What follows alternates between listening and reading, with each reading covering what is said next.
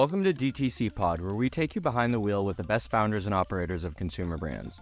You'll learn the ins and outs of business, from setting up shop, hitting your first million, scaling past 8 figures, and even navigating an exit. As founders ourselves, our goal is to help you learn from the best as you build. Visit us at dtcpod.com to sign up for our weekly newsletter, join our founder community, and find additional resources from every episode. DTC Pod is brought to you by Trend, the creative solution for your brand. Go to trend.io to access thousands of creators for content needs such as product photography, unboxing videos, or even TikTok and IG organic creative. Use the code DTCPod10 for 10% off your next content purchase. As a D2C brand, you need real-time financial visibility to save money and make better decisions.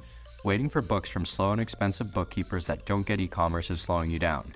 Trusted by hundreds of brands, Finaloop is a real-time accounting service built by D2C founders for D2C founders. Try Finaloop completely free, no credit card required. Just visit finaloop.com/D2CPod and get 14 days free and a 2-month P&L within 24 hours with all the e-com data and breakdowns you need to crush it. What's up, DTC Pod? Today we're joined by Liz Giorgi from Suna. So Liz, I'll let you kick us off. Why don't you tell us a little bit about yourself, your background, and a little bit about Suna? Absolutely. I'm happy to be here. So I'm the co-founder and CEO of Suna, but I have always been a creative person at heart. So today, while I sit in sort of a business role, I actually have a background in being a creator. So I went to college to become Barbara Walters. That was my aspiration. I thought Barbara Walters was the most powerful woman on planet Earth because, you know, as a little kid, you get to see her on the news. She's interviewing the president. She's interviewing prime ministers. She seems very important. But very quickly realized that I didn't want to be on camera, that I far preferred the more technical and creative jobs. And so I had about a 7-year career as a television editor that I'm really proud of and was really exciting. I worked on a lot of different programming from Big Ten Network to CNN to BBC, and then eventually landed at PBS doing a lot of different work for them. And in 2013, I became pretty obsessed with creating video for the internet. And it's easy to look at that time now and not be very precious about it, but you have to keep in mind, in 2013, the only 2 places you could upload a video natively to the internet were really YouTube and Vimeo. And so I started a production company that focused on creating ad content, video ad content for YouTube, and very quickly became an agency and production company that focused on, you know, everything that had video moving forward: Facebook, Instagram. Every mobile app that you would open up would have video ads in them. And so we were creating video ads for a lot of different platforms. And in 2019, I decided to sell the company ultimately because I wanted to go after this opportunity with Suna, and because my co-founder in Suna, Haley, and I, we really honestly just felt that e-commerce was going to be the next area of opportunity. So sold my first company in 2019 and then started chasing after Suna shortly after that. And the idea behind Suna was really quite simple. There's not a single thing that we buy on the internet that doesn't have a photo. The photo is the most important part of the purchase-making decision. It's the thing that makes you emotionally go, yes, I want that, or no, I don't want that.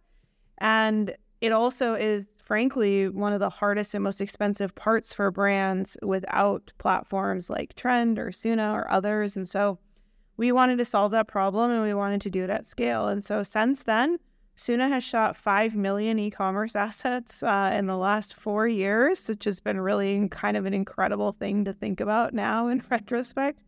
And, you know, we've just continued to be really proud of what we're doing as a business. We have 15,000 merchants on the Suna platform creating content for whatever they sell and wherever they want to promote and sell it. Yeah, it's really incredible. Also thinking about your background and how how everything changes so fast. Like 2013 video ads, like even you just saying Vimeo and YouTube and those being the only platforms for video ads. I remember that was around the time I was starting my first company. And at that time, like you needed a video ad to like launch your product, but to like get it, something like that produced. I remember like we were going to have to come up with like $10K to get like a video done because there was no one doing that kind of stuff. So it's just so interesting to see the evolution in 10 years now. Like video is like pretty native sort of content all over for creatives. It's shorter form. There's all different sorts of asset types. So it's just, anyway, you took me down memory lane with that one. But well, you can just think about how funny it is now. We take for granted how many things are video first, how much of our shopping decision making is video first. So I feel really lucky that I actually went to school for broadcast, because I think it ended up being fortuitous and, continues to be an area that I always get excited about. So on the fact that you went to school for broadcasting, where did the entrepreneurial knack come from? Because you could have just gotten a job, you got your degree, but you went down the lane of starting an agency and a company as the first one. Like, where did that come from? It came from my grandfather. My grandfather was a businessman. He was an entrepreneur. When I was a little kid, I was what I called a shop kid. My grandfather had a canoe outfitter in northern Minnesota where we took people on canoe outfitting expeditions in the Boundary Waters Canoe Area, which is the largest set of chained lakes in North America, and they're untouched by man. So you can't live on these lakes. You can't use a motorized boat or ski-doo or something like that on these lakes. So they're really majestic, very pure water. You can literally drink the water right out of the lake. And we had a tourism company. People would go on trips with our family. And as a little kid, I hung out in the shop. I spent every night after school. I spent every weekend there. I was very familiar with that. And I think the thing I observed, and honestly, the thing I was longing for after 6 years of sort of, doing a normal job, if you will, is starting a business and being part of a business. It gives a lot of purpose and meaning to life. It's like a reason for waking up in the morning. I didn't want to keep waking up and working on things I didn't care about. I didn't want to spend my days going like, oh, I just spent 40 hours on something and I'm not that proud of it. And I felt so called to entrepreneurship, I think, because my grandfather just showed me the value of hard work and also just the importance of having purpose and meaning in your life. And I mean, it's going to be 10 years this upcoming October that I've been an entrepreneur, just kind of unbelievable. And I have to be honest, I have not longed for meaning in 10 years. I haven't felt like I wake up in the morning, hating what I do. I feel really lucky that entrepreneurship really gives you that sense of purpose. Yeah, I think for the right people who gravitate towards it, it's like you have to be a little bit crazy, but it doesn't feel like work because you're just like solving problems and putting out fires all day. But it's like your brain just can't stop. You just keep going, and like you were saying, it feels like there's purpose. It doesn't feel like you're just throwing your time away, which I think is the most important part. And there's the legacy component. I feel like I've met so many people who've worked for my grandfather, who went on a trip with my grandfather's company, and they remember him. They remember everything that he did for them. There's so many people who will write to me and say I got married to the person that I worked with at your grandfather's shop. And, you just think through how many kind of amazing things you also get to witness. And a company is really just a way that you build a community around something, whether that's the community of your customers or the community of your employees, or in the case of a business like Trend or our pro services directory at Suna, a community of people who want to model and share themselves and share their experiences with the world. And so I also think we're very communal creatures, we humans.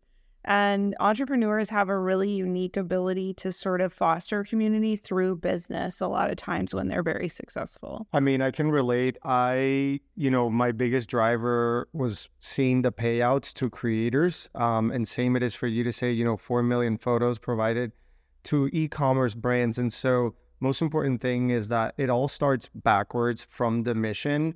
You don't just pick a business idea with the intent to make money. All great businesses work backwards from that mission. And it's clear that that's what happened to you because your previous business was an agency, but then this vision for Suna was a tech business, something you hadn't done before.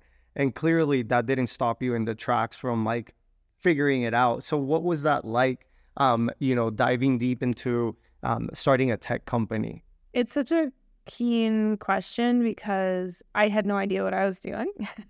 So I had no idea. I knew intrinsically that I wanted Haley. So Haley and I, when we started talking about this idea, the thing that we both knew we wanted to do is we wanted to make the photos really affordable.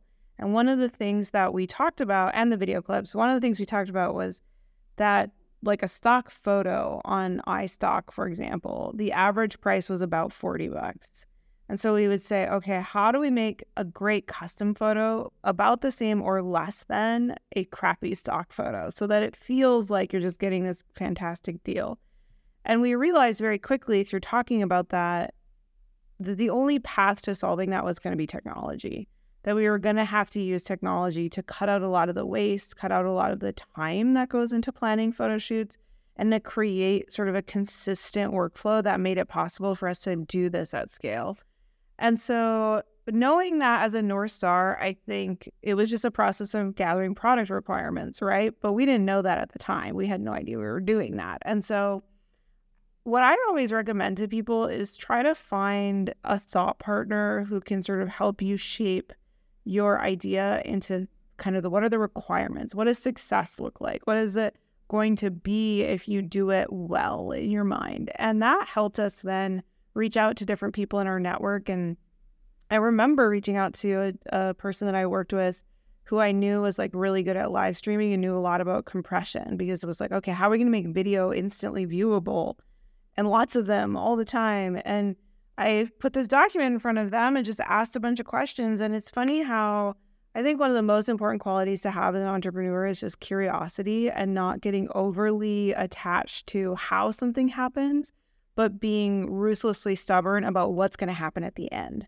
right? I will go on any journey, like whatever journey you want me to go on, I'm down for the ride. But I am stubborn as hell about I want to deliver great value to the customer, and great value means $39 photos, right? And that, I think, balanced with a really good technical mindset, you will find a way to get there together. So you mentioned a key word, which is consistency, and always looking from the outside into Suna. I thought, that's one of the things you guys do best is that consistency, and then the timeline and speed of delivery of the content while keeping that consistency. It's almost like the value proposition of Starbucks. People know because they know what they're going to, people go because they know what they're going to get every single time. So when you were building it out, did you have like 3 major things that you were like, all right, we have to get these 3 things right, or 5 or whatever it is, in order for this to work? If we get this right, we'll figure out the rest. Yeah. It was quality, affordability, and it had to feel fun. So quality was, we have this saying that's kind of a joke now, but it still feels true. A $39 photo is only exciting if you like the $39 photo. A $39 photo is not exciting if you think it's ugly. So the quality had to be first. The affordability, it had to feel like it was in your budget. And then the fun is, to me, kind of giving people that experience. We're in a B2B space, and Haley and I have this joke amongst us that B2B secretly stands for boring to boring. Like every single B2B business is like, we have a perfectly stark blue, white, and black website, and we build technology for other businesses to solve their dynamic problems. And it's like, no, that's so boring. Like I'm a person, you're a person, there's definitely a person at this company making the purchase decision.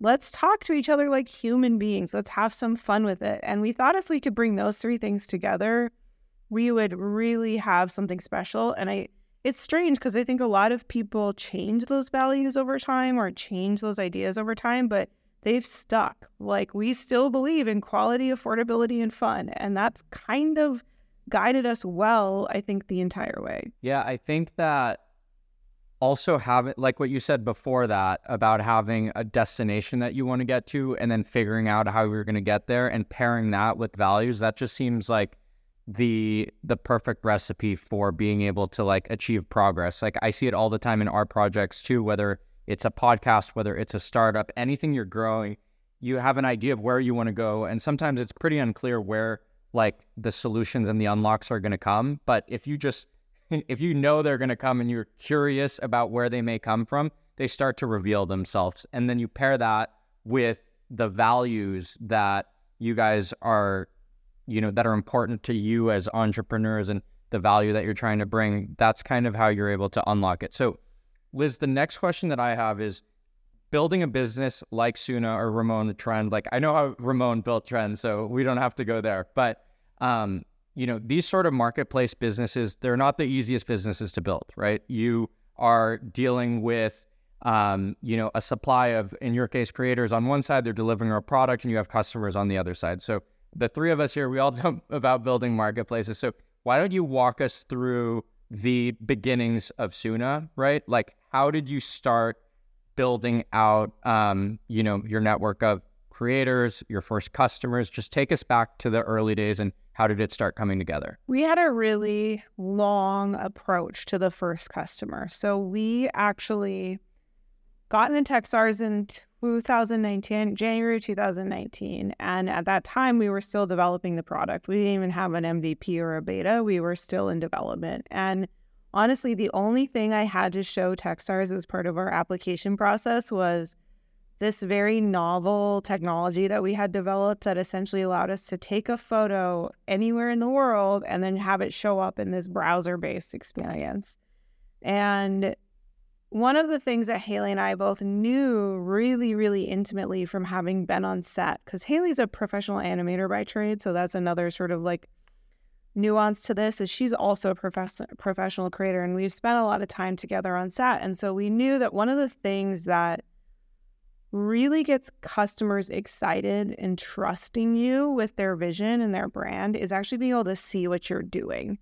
The kind of black box nature of most marketplaces, I think, is oftentimes a detriment to the experience, because brands get excited about creating content, then they order the content, but they aren't part of the process. They don't get to experience the process. And so we just really believed in that as the primary kind of reason why we were innovating in the space and why Techstars should let us in. And it was funny because basically Haley and I were like, okay, we have no idea how we're going to get to a product by the end of this, but let's just start building an email list.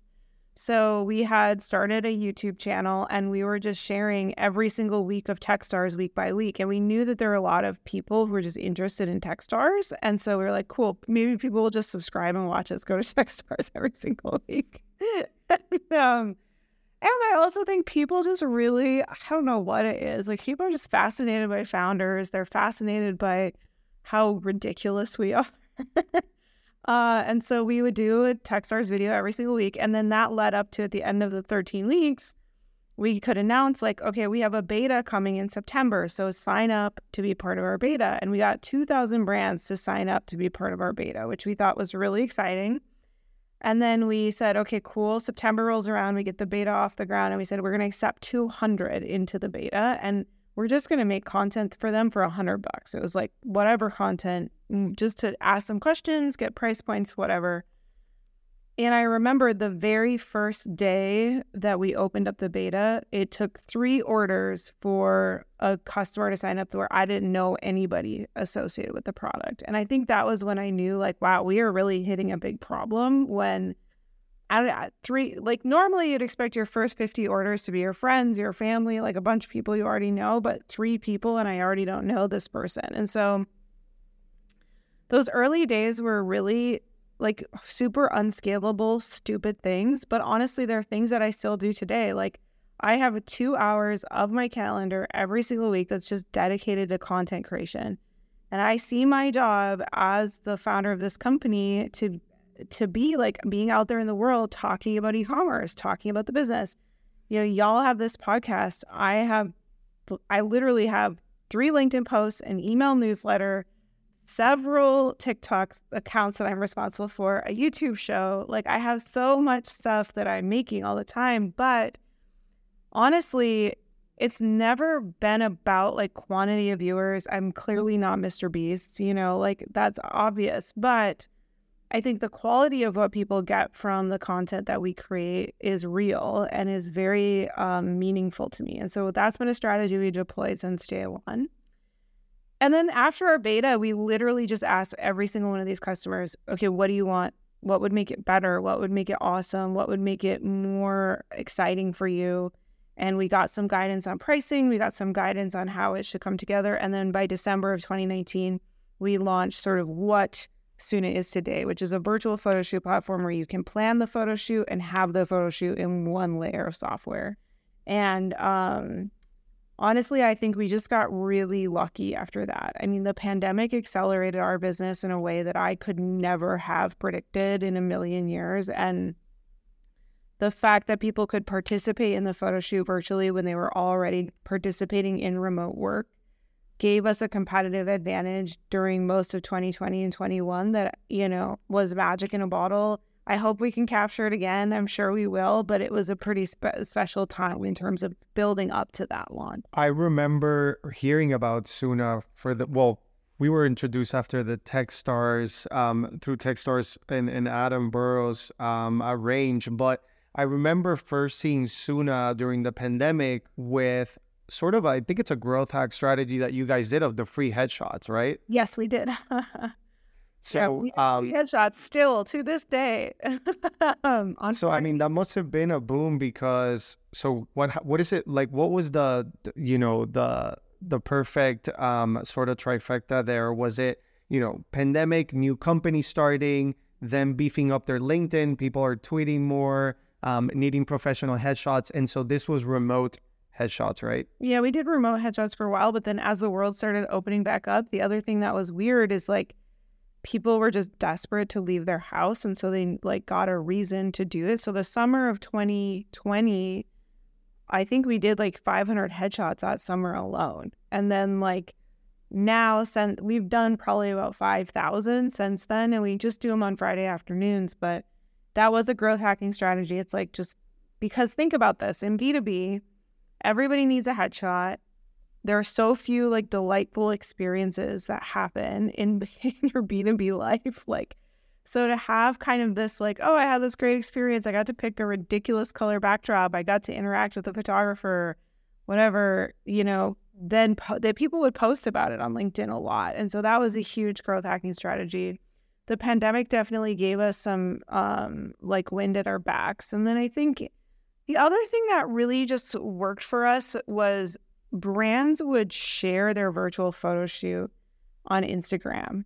So they would be like, oh, look at my virtual, which images do you like? I'm on a live shoot right now. What do you want me to tell the photographer? And so people were saying oh, you should tell them to add flowers, or you should tell them to add a vase. And they would do it and someone would post it on Instagram. And so that was a really huge, there was just something very fun for people about sharing their photo shoots, being able to, and it's interesting to think about that. If you were a creator, you shared your on-set photos. People are so excited to share their on-set photos. And so that was kind of the equivalent of the on-set photo dynamic. But the other thing we did, there's some really boring practical stuff that I always recommend too. We've always been really diligent about email. Trend's really good at email too, but making sure that you've got really strong email and you're really thinking about cultivating your list and respecting your list and not just making asks all the time, but actually being helpful and providing guidance. We also integrated with e-commerce. So we have a Shopify app and we have an Amazon app. And pretty soon here, we're going to have a Canva app. We also have a BigCommerce app. So we made it really easy to discover Suna and some of the other places that people were looking. And then, I don't know, we just invested psychotic amounts of energy in that dang Instagram account. I mean, it has over 130,000 followers, I think, today. And that just has paid dividends in a pretty big way. It's fun to talk about all the things that worked. But I'm sure that, between all those, there was 20 things, growth hacks you tried that didn't work. And it comes from leadership of optimism, because during COVID, you guys have physical studios as well. Mm-hmm. So I'm sure it was a moment of turning a hardship into an opportunity. There were so many of those. I mean, we were speaking of things that, let me tell you a couple things that absolutely didn't work, but they might work for someone else, right? At one point we had this idea of, essentially creating kind of demo stores where people could test an entirely new idea with a photo shoot. Absolutely nobody wanted to do it. They were just absolutely not. in my head, I was convinced that you would like want to demo content with the photography, and nobody was interested in it. I'm remembering also like we tried SMS marketing. Nobody wants a B2B business texting them about I don't think anybody really wants any business texting them. Like, so we tried SMS. It absolutely fell flat on its face. Like, it was just nothing about that worked. And, you know, there's been so many times where I've like seriously questioned, is it the right thing to have a network of dog models and cat models? Because it's like a lot of work. There's a ton of weird, bizarre risks associated with our pro services platform.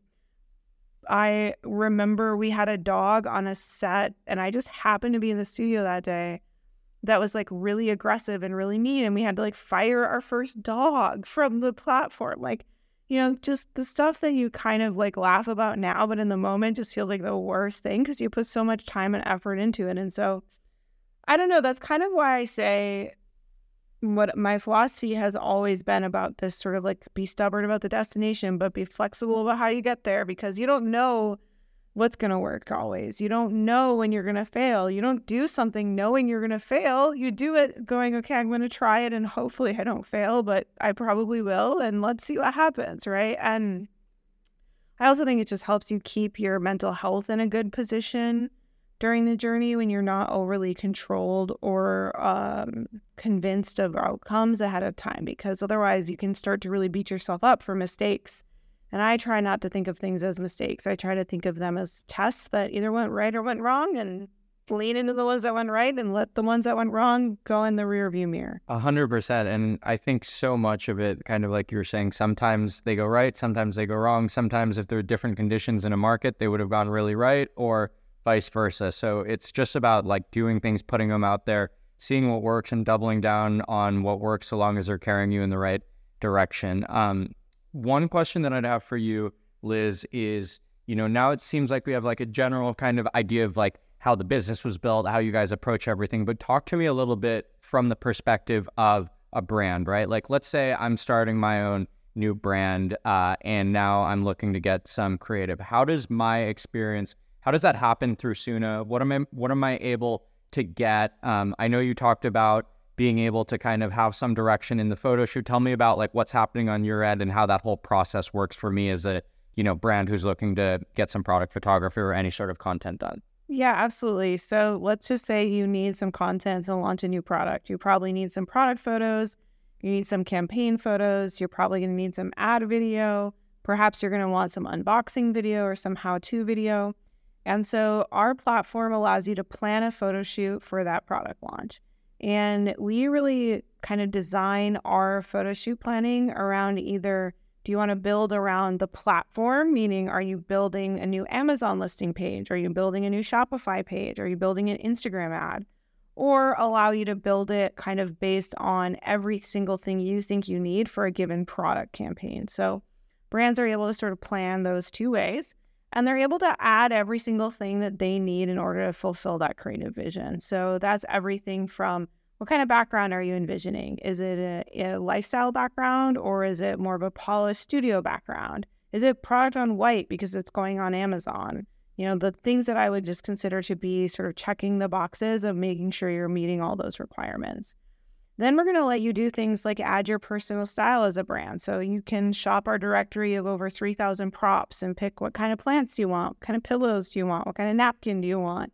And all of those get bundled into your photo shoot. And then finally, you can decide if there's going to be people or pets in your photo shoot, or any providers who are going to make that look great. So we have a pro services directory, about 1,700 members, and these are hand models, foot models, full body models, dog models, cat models, turtle models, rabbit models. But then also, you know, these tradespeople who are really professionals in really key areas of production. So, you know, fashion stylists, food stylists, you know, food styling is incredibly specific and challenging. So being able to style food appropriately so that it looks good on camera is a key skill. And then once the brand has sort of built that photo shoot, and keep in mind that process. So before Suna, if you want to plan a photo shoot like this, it would have been a ton of spreadsheets, a ton of Pinterest boards, probably looking for these studio locations across Airbnbs and, you know, different websites, and calling different places, touring different places. We've taken this process that was taking brands, 2 to 3 weeks and lots of money and turned it into 7 clicks. And I think that's what that time savings of like 5 minutes to build a photo shoot of your dreams has been just a huge piece of this for brands. And then once their photo shoot is built, they order it and we match it intelligently to one of our production facilities across the country. So we have facilities in Los Angeles, Minneapolis, Denver, and Austin, Texas. And those are kind of the hubs where we bring together sets, props, environments. That's where our providers come in and have their photo shoots for the day. And once that photo shoot happens, you get invited to join a virtual shoot. So not all that different than joining a video meeting, but instead of looking at each other, you're actually looking at a live view of what's coming out of the camera in real time. So you see every single photo and video clip as it's created in real time. You can give feedback. You can message with your creative. You can actually, rate the images, make your favorites, create folders. And then one of the things that I think is so special is those assets become shoppable. So we have an e-commerce platform ourselves. You pay $39 per photo, $93 per video clip. You only pay for the ones you truly want and love, and we deliver them the next day. So all in, brands will spend, about 2 weeks on average from planning a photo shoot to having final assets, and they get them for an incredibly affordable price that I think is just, really allowing them to professionalize their business no matter where they're trying to sell their product. Yeah, and you guys are doing something that's really hard, like you said, for brands before in order to plan the logistics and execute. But the first thing that comes to mind when you're telling me about this is like I get all these videos and reels on like Instagram where it's like the hack to make your like crazy product photography, and you see all these people like, I don't know, like dropping a ball into like a bowl of powder and like capturing them. And I'm like, oh man, like that's cool that you just showed me how you got that picture, but like imagine like having to set up that whole rig and do everything right. It's not easy work. So it seems like you guys have, go for it, Ramon. Well, no, I think it's important that you mentioned that you asked about your scenario here was, what if I'm starting a brand? And now you're talking about, well, me setting that myself up. But I think it's important to talk as well about, what if I'm already a big brand and I go into Suna, right? Like, I'm looking to scale. I have hundreds of SKUs. Like, what's that scenario like? What is the alternative for those companies? And what does that experience look like in Suna for like, $50, $100 million brands or so? Sure. And we work with a lot of those big brands, right? Because scaling creativity is almost just as hard as doing initial creativity.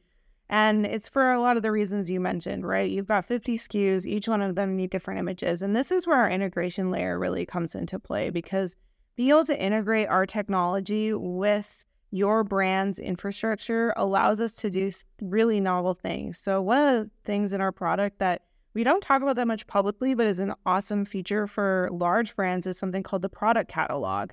And what it does is it allows us to suck in all your inventory and see, like, what do you need images for? And then you can order images according to every single item in your product inventory that's missing content or that you want to change content. So that's a perfect example of when you're scaling content, being able to become integrated then with the virtual photo shoot experience allows to make ordering easier. It allows teams to work together. So as soon as a multi-seat system where large teams of people can collaborate on photo shoots and also attend them together. And then the other thing that I think is just really novel about when you're scaling your content is, scaling your professional services. You're going to need models that are coming in a staggered way, and you don't want the same model for every single image. And so being able to add, up to 20 models to a photo shoot, and then know that it's going to be intelligently organized so that we're doing 2 hours with Melissa, then 2 hours with James, then 2 hours with Dominique, and it goes through the flow.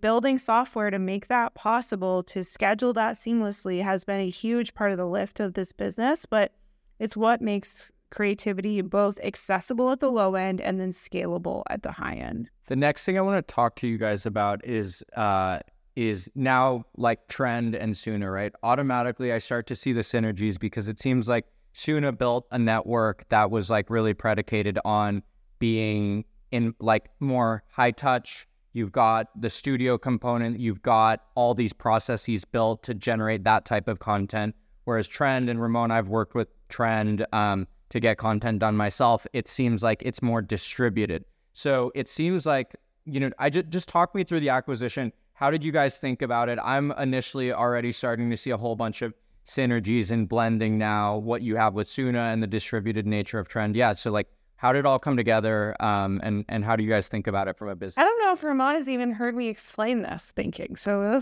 I think so. It's week 1. yeah, see what we think. Yeah. Let me start with this. So one of our core philosophies at Suna is that we are e-commerce platform agnostic, meaning we do not align ourselves with any one platform or any one tool. We don't say we're a Shopify app or an Amazon, seller central tool. We see ourselves as completely agnostic. So wherever a brand wants to sell and however they want to market their product, we want to be the right fit for producing content for them in those places. And one of the trends that we've been keeping our eye on is we've really started to believe firmly that shopping is going to become a feature of everything we do on the internet. I can even see shopping being a feature of this podcast where somebody just clicks add to cart about something we talked about, right? And when you think about shopping becoming a feature of the internet, that actually means that the kinds of content that you're going to need in order to successfully execute on that is even broader. You're going to need not just the great product on white images and the great campaign images and the awesome Instagram ad video and the cool TikTok video. You're also going to need user reviews. You're also going to need user-generated content that features environments. You're going to need, the travel vlog. You're going to need so many types of content to successfully respond to where e-commerce is going. So we had been really bullish on adding UGC to our platform in 2023, and we were actually doing the work to build the product ourselves. And then I had gotten to know Ramon a little bit, but once we spent some serious time together, I spent time with Ramon and Zach and realized, why on earth would I try to build this? They've already done it. They've already done an exceptional job. They've already thought through the problems. They've already seen the problems firsthand. And they've already seen what success looks like. And I can't say enough about, as a founder, I really want to be honest with myself about what I don't know. And what I don't know is how to build a UGC platform. And so we decided that once this opportunity came across our table, we would be silly not to look at it as a way for us to go faster, to partner with leaders in this space. And, one of my personal philosophies as a human is it's just as important to me who I do things with as what I'm doing. And my relationship with my co-founder has always been about, I love working with Haley. I would literally work on a tube sock company with Haley if she wanted to. I don't care what we're doing. I just want to hang out with Haley. And I kind of felt like Zach and Ramon also had that relationship and we could relate on that level. And, if the success that Haley and I have experienced together, if we could replicate that with Ramon and Zach, the 4 of us working on this product, I just felt like there would be tremendous opportunity to just explode what they've been able to do so far. And so I really think that the time will tell, but I'm very optimistic. Yeah, I mean, Blaine has heard my pitch and thesis, and it's along the same lines of, in order for brands to win, from 2023 onwards, they need to be omni-channel, and the channels that they need to be present on are only increasing. And so the output of content that brands need to produce is growing at such a pace that brands can just not keep up. And so all of these are different sort of systems for generating content. Like you said, the brand that needs the e-com photography is the same brand that needs the TikTok video, completely different system. And you also don't want all of your content to be the same across all channels because that's boring. And so for us, what Blaine mentioned earlier of, okay, I don't want to have to do that whole rig setup myself. Well, okay, a creator can do it for you. But what about when you want to get serious about it as a brand?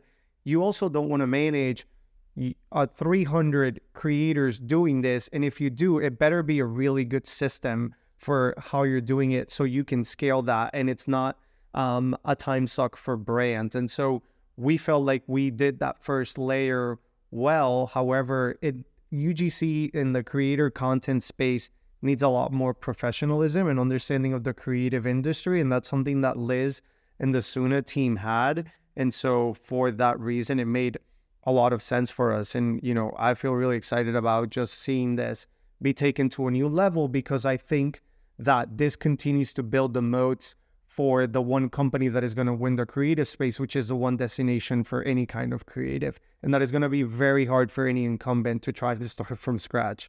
Yeah, I think the really interesting here, and this is something that Liz, that even Ramon had pointed out to me that a lot of people don't pick up on, is just like the nuance within creative. And clearly I can see that with Suna. So when you hear the term creative, you're like, oh, product photography, it's the same thing as influencer, it's the same thing as UGC. But like what people don't understand is the systems to make that stuff happen and the type of creative that sits under the broader umbrella of creative. They're all different processes and they're all different things, right? Like even Ramon, when you say UGC is different than an influencer platform. And then, all these people are just like, oh, isn't it the same thing as an influencer? It's like, no, it's different, right? So I think if you guys have the thesis that brands need to be omni-channel, content is everywhere. Content is like the lifeblood of brands and being able to meet their audience on the internet. Well, then you need to have all those systems and processes and people know how to run those processes in place. Or even expose them to new audiences. Well, and what not to sort of fast forward too far, but I think what we have seen, let's take another creative company that is publicly traded and very successful, Adobe. What has Adobe done really well? Adobe has taken a professional category and created software and tools for anyone to be able to create content in the post-production components of the content business. And then you've got a company like Canva that enters the market and says, cool, we love all that, but we're going to make it browser-based and we're going to hit the easy button for you so you don't have to think so hard.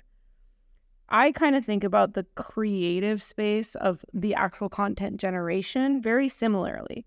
There were a lot of companies out there, big agencies, big billion-dollar agencies that were, sort of letting you do this in a very custom way, very slow, but you can get it done. But you had to have sort of a professional environment.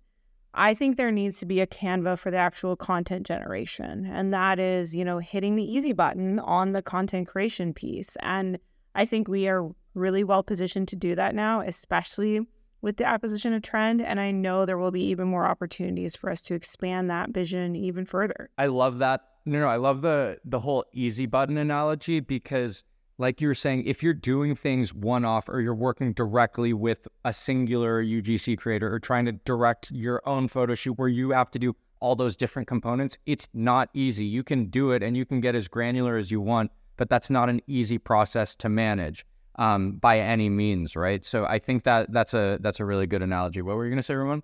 No, I think what most people listening might be thinking is, well, isn't that what AI generated content is supposed to do? So, listening back on this conversation, there's a lot of elements that hit the mark here that people overlook that don't understand creative. Like, Suna turns the brand owner or the person creating the content and puts them in the director's seat because brands ultimately want control, right? And so they are involved in the experience. They have a say, they have a voice, and they have control. And so I think that's some of the key elements that AI might be missing. But I'm curious on your take on can I just generate a content? Isn't that the new easy button? For sure, if you want a really crappy picture that is going to compete with stock content, for sure. I don't think that AI in any way, shape, or form isn't an easy button. It is. But I think I sort of approach it this way. Brands don't want to all look the same. Brands don't all want to sound the same. And there's going to be a lot of places where AI is just going to create a lot of the same. One way to think about this is they are data sets, and data sets represent what the most common themes are and what the most common information is in a data set. And it can be a whole new type of blanding where we just see brands all doing AI-generated stuff, AI-generated copy, AI-generated emails, AI-generated images, AI videos, But we all remember, I think, as direct-to-consumer people, a period between 2016 and 2020 where every brand kind of looked the same. Everybody was copying sort of the same aesthetics. And then we had sort of a renaissance of everybody's going to kind of determine their own identity, their own vision, their own storytelling in the world. And And I truly believe actually in that creative spirit, the diversification of what we're doing, the individual details that make a brand special. And I think that AI can actually be a companion to ensuring that creativity can scale even more. One of the things that I really think is in trouble is stock content, but I don't think highly specific, storytelling-oriented, brand-oriented, campaign-oriented content is in trouble, because I candidly think that human beings want to be part of that process. They want to make sure they're controlling the tiny details. They want to be involved in, being in the director's seat, as you mentioned. AI doesn't put us in the director's seat. It just sort of says, well, here's what everybody mostly thinks this idea is. Is that what you think it is? And that's not fun. That's not interesting. And honestly, it's not that creative. And so I try to think about where can we use AI in our business to make people feel more creative, to expand the potential of their creative, and have it almost function as like another person on the crew that is supporting that creative direction instead of thinking about it as a replacement of the entire process. And you know what? If I'm wrong, one of the things that I think you have to decide as a founder is like, I'm okay with being wrong, and I don't want to run a company that looks differently, And I think we have to be brave as founders in acknowledging that and saying, like, listen, if all of society has decided that creativity is dead and we all want to look at hyper imaginative images of the world generated by AI for the rest of time, then that's a world that other people can go participate in. I think I'll go like grow yams or something, because I don't want to do that. Like, that's just not what I want to do with my life.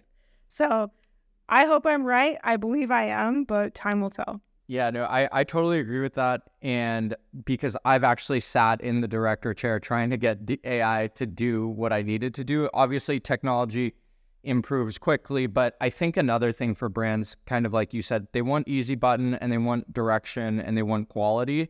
And with AI, especially now, it's like you really have to get in there and you really have to work it hard. And at the end of the day, you're still not getting quite what you want. And a lot of times, even at the agency level, the reason agencies tend to work so well for brands is because they don't want to do it. They want to be able to have a little bit of direction, but like kind of get it off their plate so you guys are able to handle it. And I think what Suna and Trend and you guys coming together, what you're able to deliver is exactly that, is being able to deliver the asset that they want, have the creative direction involved. And then, like you said, even in a worst case scenario, as AI gets commoditized in the space, you're already the company that people trust for generating creative. You can work that into your workflows to help augment not only your creators, but the end output. And so, I think that's, yeah, what was that, Ramon?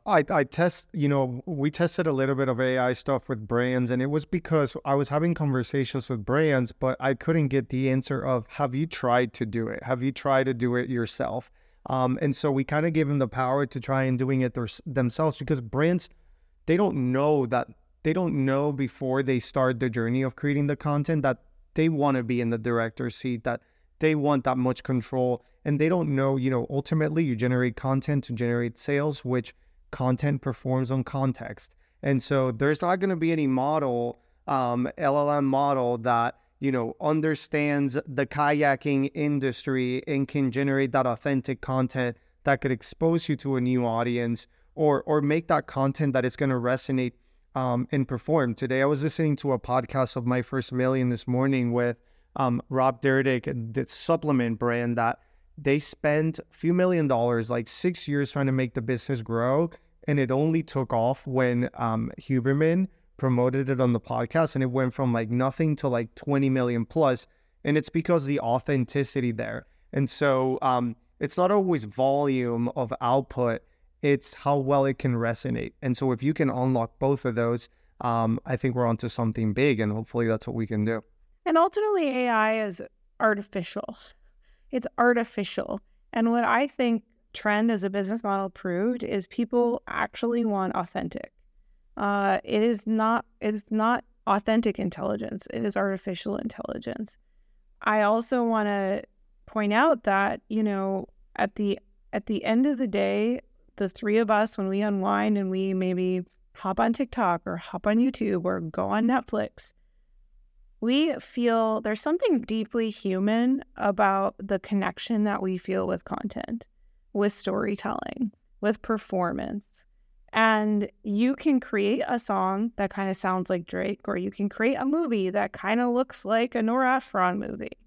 But it isn't their movie.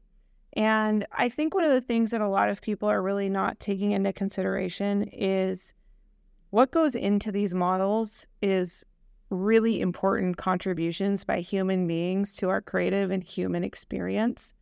And I find it really disingenuous and honestly kind of sad that we are all so willing to just hand over the idea that human beings have anything to contribute to culture at all and just go, well, I guess the computers will create our culture now. I don't get that. Like, I'm not interested in a universe that functions like that. I want to know about Ramon's life. I want to talk to the two of you. I don't want to talk to a computer. At least I don't right now. So I want to really, as a person and as a leader, just constantly remind people that, like, yes, it's cool. Yes, it's interesting. But when you really think about what matters to you as a person, I'm going to guess it's the human parts of your life, not necessarily the artificial parts of your life. And your soul is aware. You're like, you know that deep down. So I couldn't imagine watching Netflix that was all AI generated. Okay, so as we get towards the end here, what is the future of Suna? What does that look like? We want to be the single place for creating content online. And we continue to look forward to providing that for brands in new and interesting ways with this acquisition of Trend. I really think it's just that simple. Amazing. And Liz, for our listeners that are maybe interested in checking out a little bit more about Suna, connecting with you, where can we find you online? And then yourself, are you on LinkedIn? Are you on Twitter? You're on everything. I know you said you're on YouTube and TikTok. I'm literally on everything. So yeah, absolutely. Yeah. Yeah. So please just go to Suna.co to learn more about Suna. If you want to learn about Suna and Trend working together, go to Suna.co/trend. And if you want to follow us, we are at Suna Studios on literally every single thing. And I am at Liz Giorgi, Giorgi on all the things. I hope you will come have conversations with me and maybe, send me your offensive Vincent van Goghs created by AI, at which point I will remind you that the AI only created that horrible image because Vincent van Gogh was alive and well and created amazing art at one point in time. So come at me, Liz. See what I have to say. Love it. Well, thanks for coming on the show, Liz. Thanks for having me. Liz.